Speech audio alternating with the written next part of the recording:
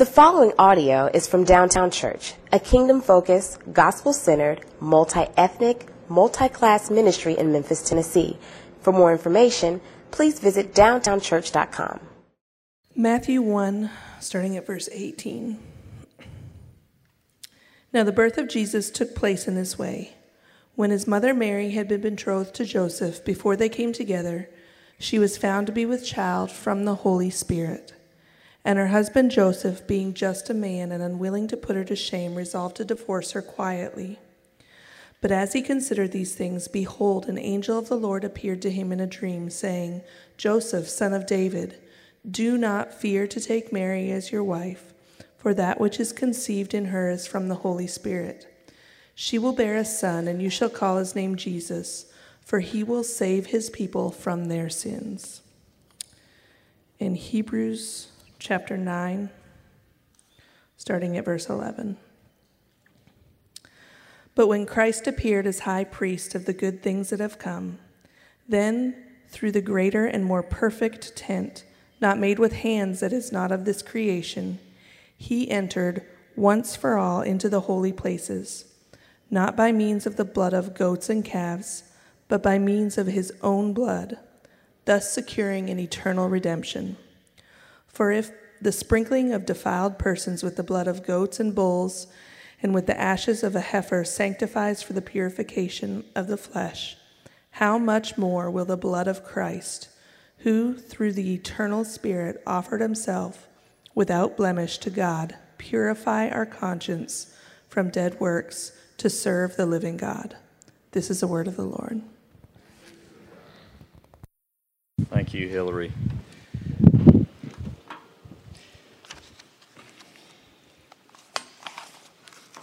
As we prepare our hearts and minds for this Advent season, Michael and I have been we're preaching through the series, Jesus as Prophet, Priest, and King. And Michael preached on Jesus as Prophet this past week, and I get the privilege of preaching Jesus as our priest, our high priest this morning. And before we do that, let's pray together. Our great God, we thank you that indeed you are just that. Lord Jesus, you are our high priest. You are the one who has made atonement. You are the one who offered your own body, your own blood, that we might be reconciled to your Father, that we might be considered clean, righteous, holy in the eyes of the Father. Though we indeed suffer the filth of our own sin and the filth of this broken world, you have made us clean. You have cleansed our conscience that we might serve you out of love and gratitude and joy. And so, God, I pray this morning that you would come and set the captives free. I pray, Father, that you would go deep into our hearts by your Spirit to free us, to serve you in such a way that the world might know that you are a Redeemer, that you are a Savior, that you, Lord Jesus, took on flesh and did what you came to do, to save us from our sin. Oh God, I thank you that you are a God for sinners like us. So open our eyes, open our ears. Lord Jesus, you conceived your Son in the womb of Mary by your Spirit. Certainly, you can do a mighty work in our hearts by your Spirit this morning. Even make some born again in this place. But Father, may we all be freed from the guilt and the shame from which we impose upon ourselves and suffer the reality of. God, free us. Free us this morning for the glory of Christ and the good of your church. We pray in Jesus' name. Amen.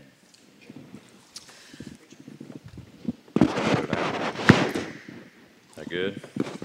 Got to do a microphone this morning. Hopefully it'll be good. I met with someone recently who did what many do when I have a meeting with them. They told me their life story. And that's one of my favorite moments in my role as minister is when someone just opens up and just tells me everything. And this person did that, and he told me the good, the bad, the ugly. He told me all of his hurts and pains, and there was nothing unusual, particularly about his brokenness or his story, until he got to the point where he made an observation about his own story. He said, Richard, I realize that all of my guilt, all of my shame, all of my hurt, all of my brokenness in my childhood and throughout high school and beyond really forced me to excel academically. What he was telling me, I'm not sure that he understood the weightiness of what he was telling me, but what he was saying was this: I understand that my operating principle was to atone through success for my sins and for my guilt and for my shame. I placed myself on the altar of academic success throughout high school, as opposed to running to God or finding that peace in Him, which I know He offers.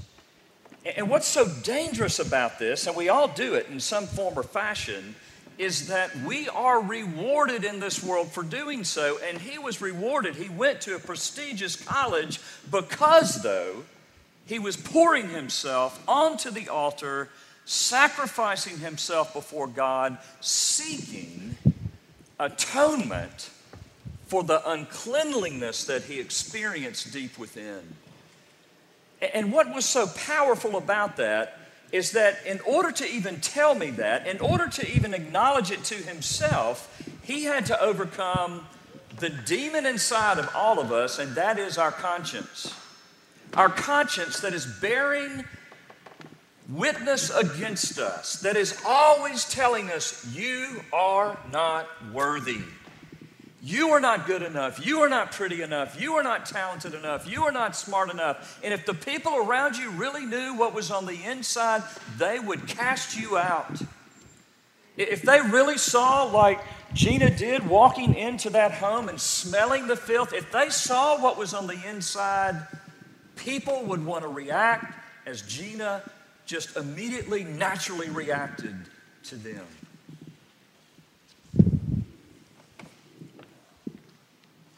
What this person was telling me is I realized that the whole thrust of my life was lived against my guilt and shame. And friends, he is not alone.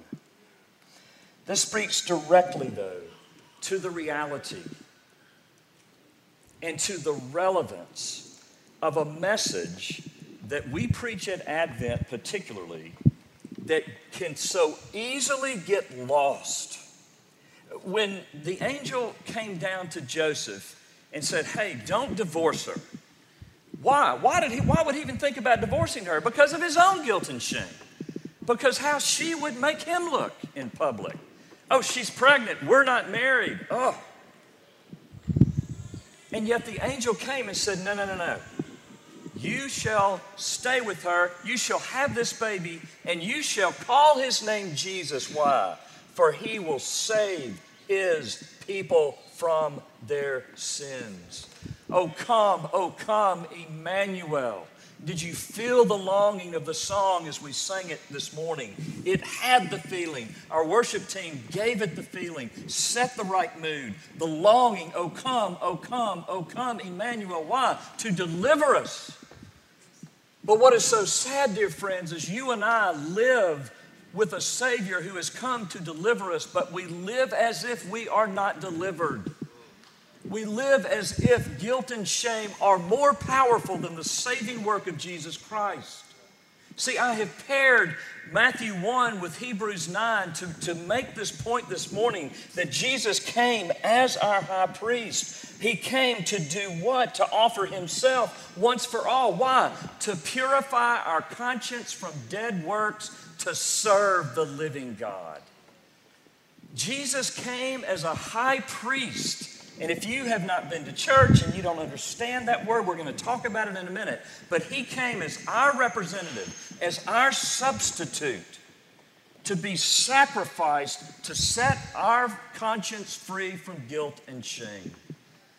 And friends, there is no other power on this planet. There's no other strategy on this planet than the gospel of Jesus to set us free from the power of guilt and shame that leads only to dead works and religion.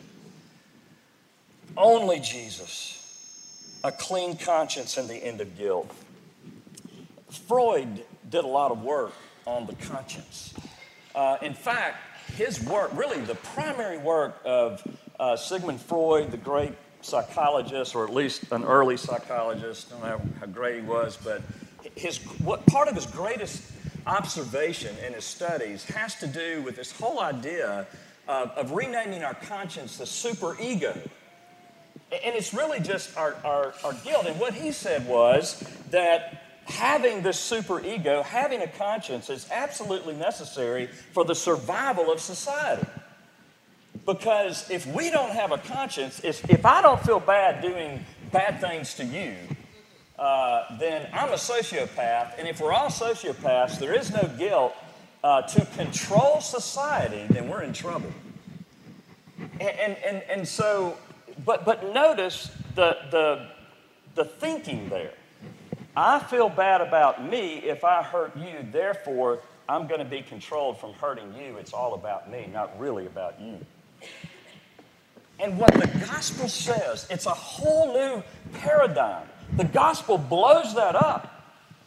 And it says, no, we can live without guilt and shame. And we can be motivated by something greater, and it is love and gratitude for love himself. And friends, we have to do the work. That's the kind of work we have to do this morning. We have to understand what it means that he was pierced for our transgressions. Physically, his body was pierced for our transgressions, crushed for our iniquities. We need to understand that upon him was the chastisement that brought us peace. And with his wounds we are healed. We are one of the most, if not the most anxious society and culture. Why? Because we don't get Jesus as our high priest. We don't believe him to be our high priest. Dear friends, I want us to be set free this morning by accepting Jesus as our high priest, for accepting the sacrifice that he made as our high priest, that guilt and shame might be obliterated and you and I might start living out of love and joy and not guilt and the burden of duty. So how do we do it? To be free of guilt and shame, we must recognize that we are bad priests. Oh, this hit home to me this week. This past Thursday was my father's birthday. And as you may know, if you're part of the church, my father died a couple years ago, about 2.5 years ago. And I told you that when my father was on his deathbed, that God gave me a tremendous gift. My father never professed Christ, at least to me, and always resisted, and we argued. I know this. I don't know if I'm doing something wrong or... Is that better? All right. Move it in. All right. How about that? All right, there we go. Thank you. I am so high tech. I know this has got to be better because it looks smaller and probably a lot more expensive than the other we've been using, but anyway. So I've told you before that when my father was on his deathbed, that God really gave me a gift to help me realize and really accept, especially in that moment, that his salvation was not on my shoulders. I mean, no person can carry that weight. And yet, I found myself, and this is really the point of this, I found myself this past Thursday recreating a lot of that guilt and shame. Oh, Richard, you should have done more. You should have said more. Oh, if you were just a better witness, if you had just been more bold, if you had just, if you just didn't want to please him so much, if you didn't live for his love and make an idol out, oh, believe me, I mean, I could write a book on all the guilt and shame. And what I found myself doing this week was really holding on to that guilt and shame because I believed I needed to. I was using it as an opportunity to punish myself in hopes that maybe that would make me feel clean before God, that maybe in some way that would be enough to make me worthy of God's love. The very thing that I'm created for, love and belonging. Because that's what guilt and shame does. It says, no, you are not worthy of God's love and belonging to him. You are outside of that love, so you need to wallow in it.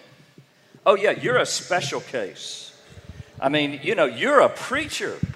I mean, come on. If you can't even see your own father come to Jesus, do you see it? That's the practical, functional job of guilt and shame. It is to make us feel as outcast, make us feel too far away from the love of God and belonging with God.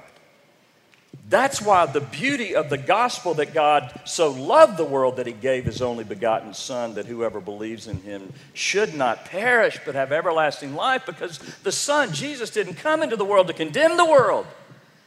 It is not Jesus standing in the midst of your conscience saying, wallow in it. That is the devil. That is not Jesus. That is your flesh. It is not Jesus. That is the evil one. It is not Jesus. Jesus does not sit in your conscience to indict you and to condemn you. Why? Because Hebrews tells us he entered once for all into the holy places by means of his own blood, thus securing an eternal redemption. Feel the weight of those words. He entered once for all into the holy places by the means of his own blood, thus securing an eternal redemption.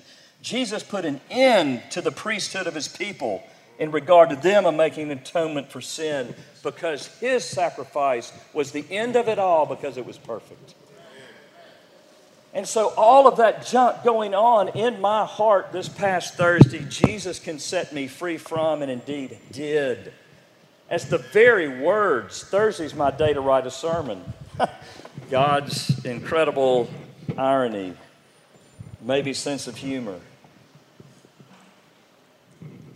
And he allowed me to be free from the reality of that guilt. See, this is the whole point of the sacrificial system. If you read the book of Hebrews, you might get lost in all the sacrifices and high priest and the order of Melchizedek, the priesthood of Melchizedek as a superior priesthood, and so on and so forth. But it's all very real. It all really lives right where we all live. In the Old Testament, all God was doing was giving us categories for what we all know to be true. We're unclean. That you must be clean before a holy God. I mean, that is the reality of all of our existence. We understand that we need to be clean. He just gave us laws to help us understand that we were unclean.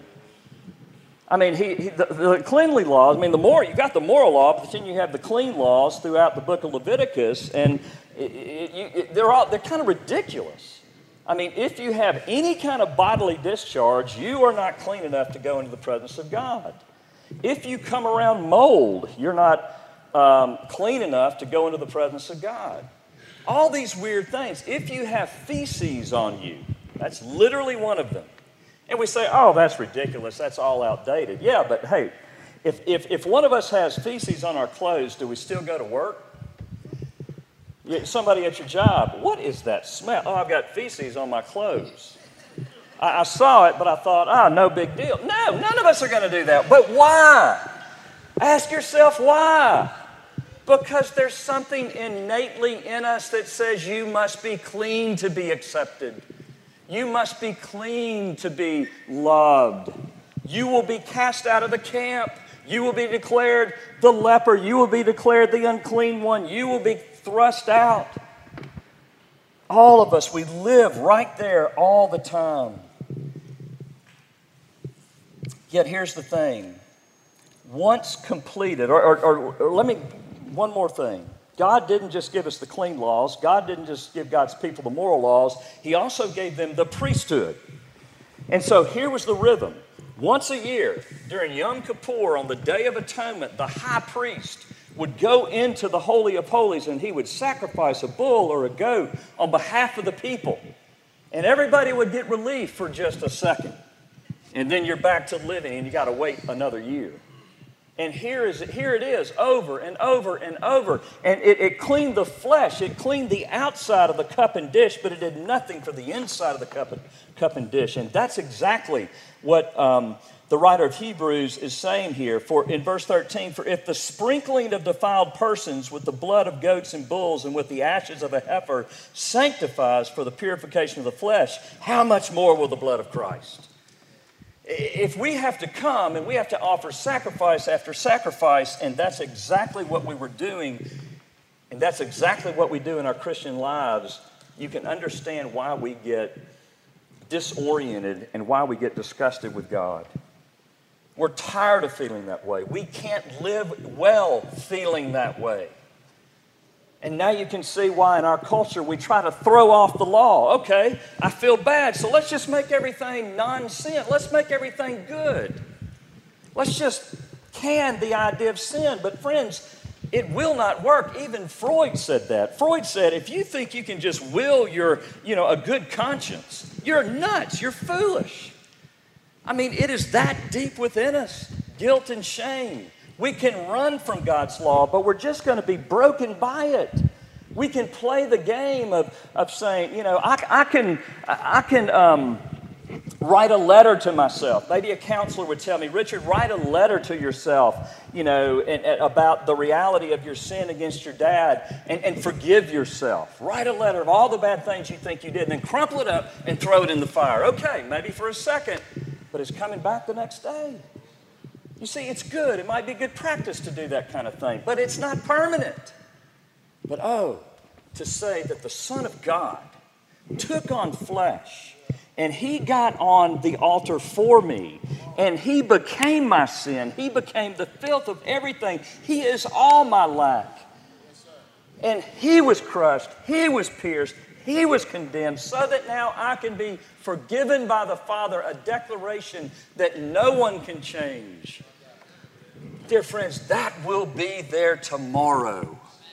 And that will be there the next day. And it will be for you as well.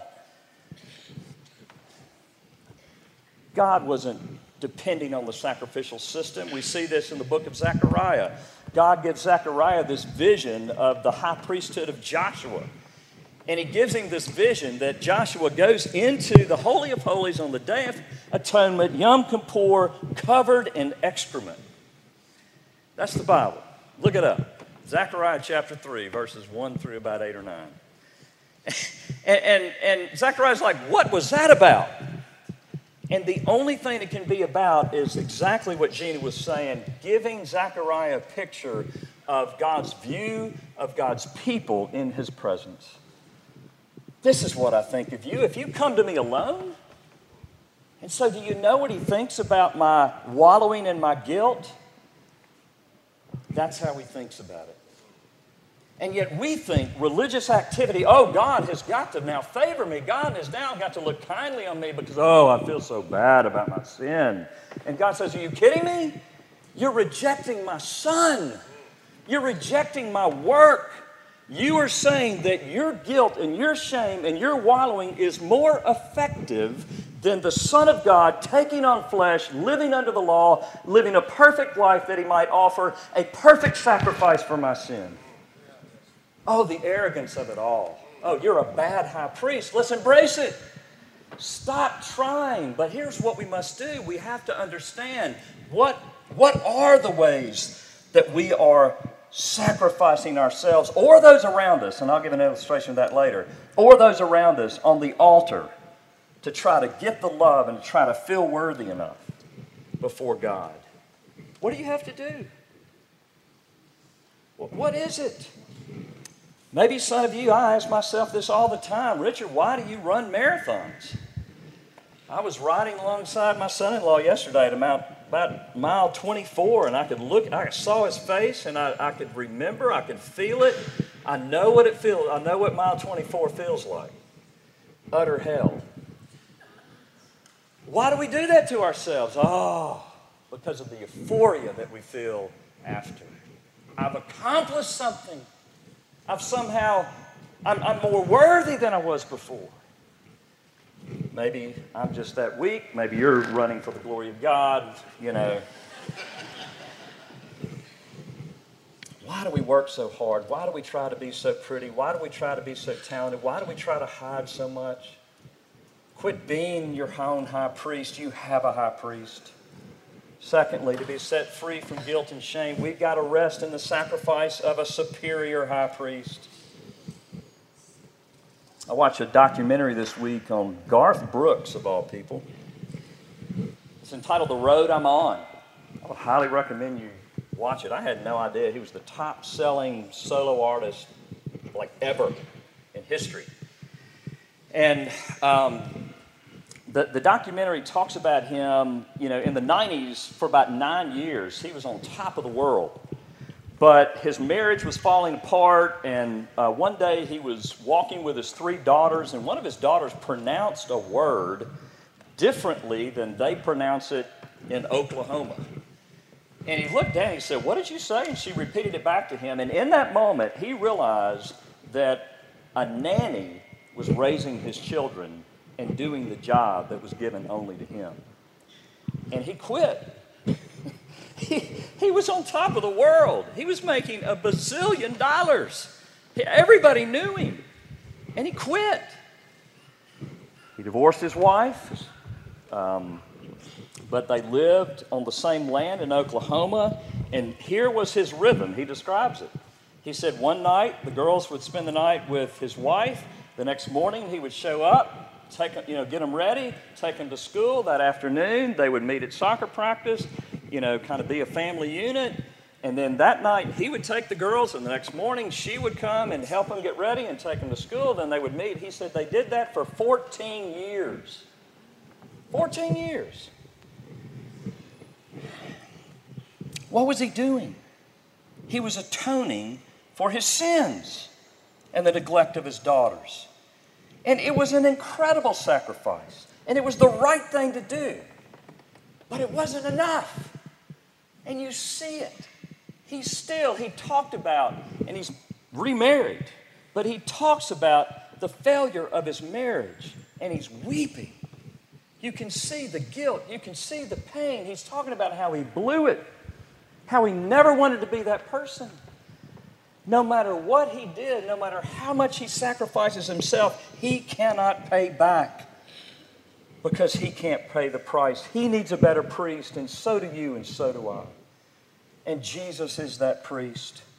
When Christ appeared as a high priest of the good things that have come, then through the greater and more perfect tent, not made with hands, that is, not of this creation, he entered once for all into the holy places, not by means of the blood of bulls and goats and calves, but by the means of his own blood, thus securing an eternal redemption. Jesus entered God's presence through the greater and more perfect tent. What Jesus did, you see, our efforts to appease for our sin, and really the whole sacrificial system of the Old Testament, it's really just a very shallow system seeking not permanent relief, but temporary relief.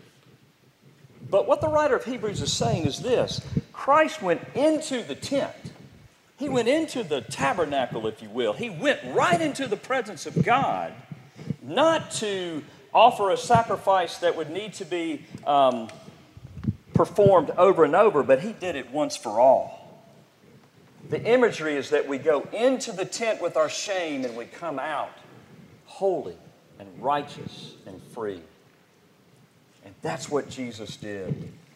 A man by the name of Stephen Robinson said this: He said, God uses no magic wand to simply wave bad things into non-existence. That's kind of how we want God to do it. That's how we think, okay, he just kind of forgives us, that's his job. No, he doesn't wave a magic wand to simply wave bad things into non-existence. The sins that he remits by making them his own and suffering them. The pain and heartaches that he relieves by suffering them himself. These things can be shared and absorbed, but they cannot be simply wished or waved away. They must be suffered. Do you know what it means that Jesus entered once for all? He entered as if he were that preacher who didn't do enough to get his father saved. He became that for me. I don't think you're hearing what I'm saying. He became my sin. Even if all of those scenarios that I think about were true, he became it for me. He became your lust. He became your surfing of porn. He became your gossip. He became your self-righteousness. He became your pride. He became your arrogance. He became everything, anything. There is not a scenario that you can get in and you can say, my God has not become this for me. Indeed, we do. We all know it. It doesn't matter how hard we rage against it. Oh, sin is not really sin. We can redefine sin. We can determine what is and is not sin. We can't outrun our conscience. We can't outthink our conscience. It bears witness against us, but we have a high priest who has become all those things for us. Is that not a message that we should tell people if we believe it ourselves?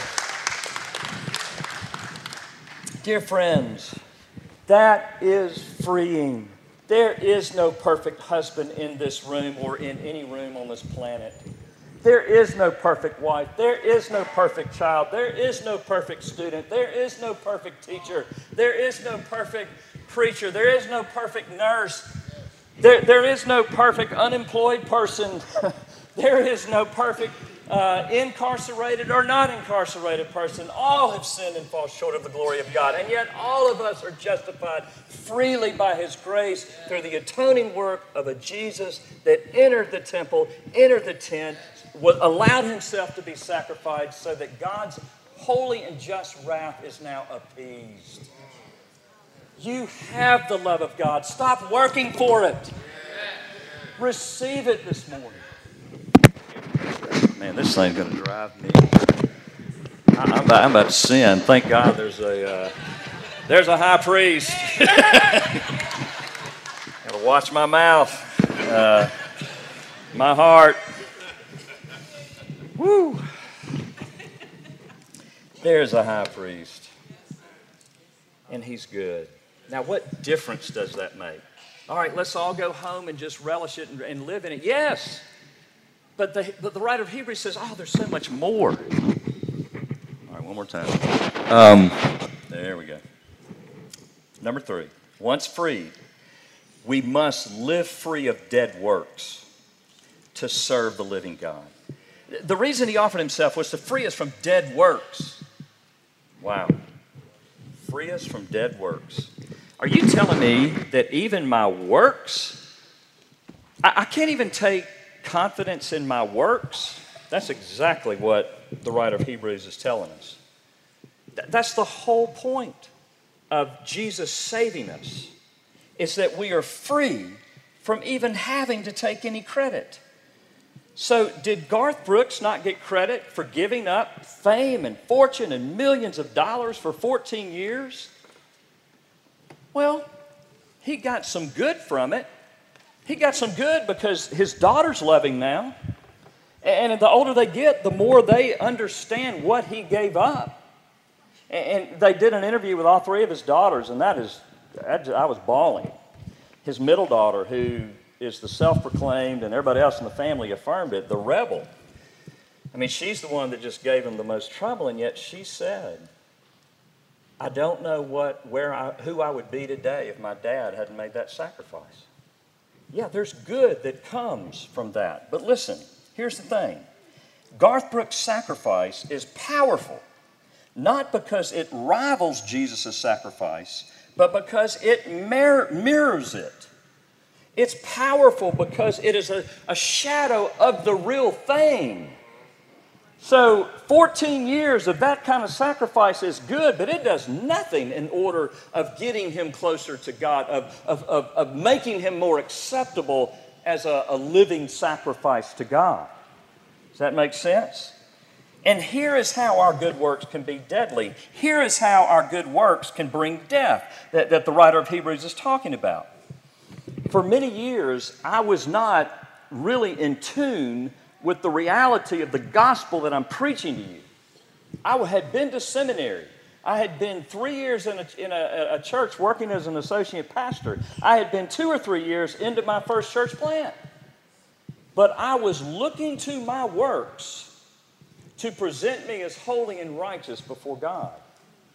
And I was giving all kinds of dead works to him. One was my own parenting. You see, when you think that what God wants is perfect children and a perfect parent, oh my, those poor children. Because what you have to do is make sure that they're perfect. Have you ever tried to make children perfect? Woo! Oh, but I'm hard-headed, folks. I'm determined. And you see the problem. You see, those works presented to God they were excrement. They merely made me twice as much a son of hell as any prostitute, as any gangbanger, as any embezzler of one's 401k, of any murderer, of any sexual deviant. It is filth in the sight of God to operate relationally with God as if you can manipulate him with your own atoning work as a high priest. But what does it mean to be set free from that? What does it mean when we understand I can simply love my children and entrust them to God? I can set boundaries, I can discipline, but their behavior does not define me. The outcomes of their life doesn't define me. What does it do in a marriage when you're not making that marriage an atoning sacrifice to God? If your wife or your husband is not acting as they should act to make you look good. You can be freed from that.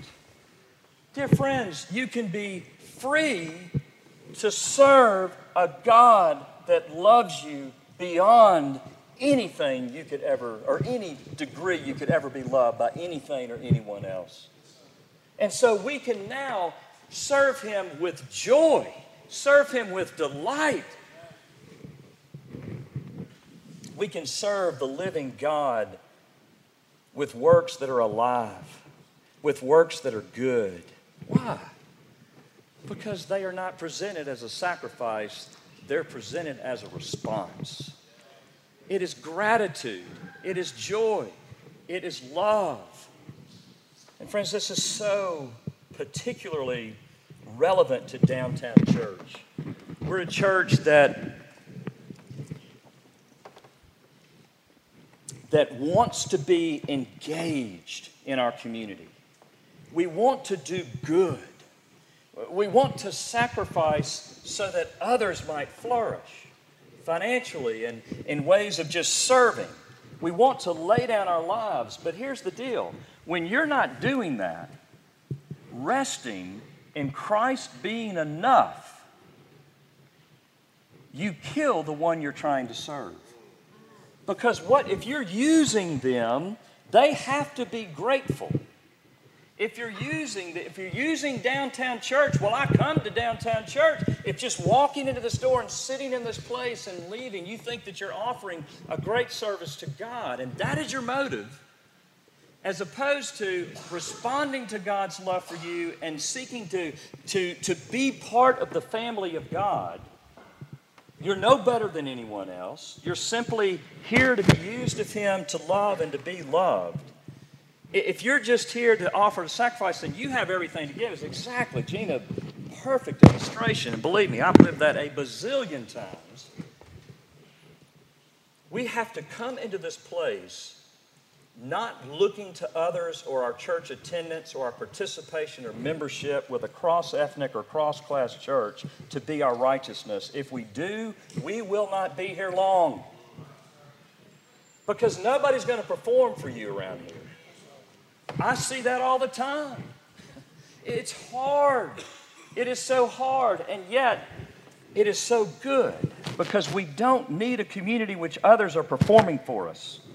We need a community in which we can simply be fellow sinners redeemed by the grace of God, living out of His love, loving one another, accepting each other where we are and moving forward by His Spirit through His Word, trusting Him, rejoicing in His finished work. I don't need you to be somebody for me. You don't need me to be somebody for you. We are simply here to worship the living God who has called us into His service by being our atoning sacrifice. Does that make sense? So, dear friends, how do you need to respond to this message? How do you need to repent? How have you been using people, using work, using really anything, using crime, using anything to try to make yourself feel more worthy? To try to make yourself feel worthy of God's love. Dear friends, Jesus has already done that for you. Fall into Him. Rest in Him. Glory in Christ. And may it be your functional trust, not just something that sits on the surface of your life, but has no operational direction and power. Oh, dear friends, may Downtown Church be a place where we are operating out of the finished work of the high priest who has atoned for our sins that we might be loved by God forever. And may the world see something different. Amen. Lord Jesus, we thank you. Thank you, thank you, thank you that you did not reject taking on flesh. Thank you, God with us, Emmanuel, the one who took on our flesh that you might be pierced for our transgressions, crushed for our iniquities, that you might take on our shame so that we might have peace with God. Oh, Father, I pray that you would pour out your Spirit, that hearts would be freed and liberated in this place this morning, that we would be free to know your love, that we would be free of shame and guilt, that we might be vulnerable with one another, that we might come out of hiding and even share our hurts and pains, because it's not our identity, but you are our new identity. Lord Jesus, make it be so. Do a great work in us in this place today. We pray in Jesus' name. Amen. May we respond to the grace of God by bringing our tithes and offerings this morning. There is, at the bottom of your bulletin, if you're new with us or if you have a prayer request, please fill this out and put it in the basket. We just want a record of your attendance. I will remind you that we are asking our church family to come strong in light of God's grace as we seek to make up a shortfall of about $179,000. We're seeing good progress, but may we keep moving forward together as His family. Amen.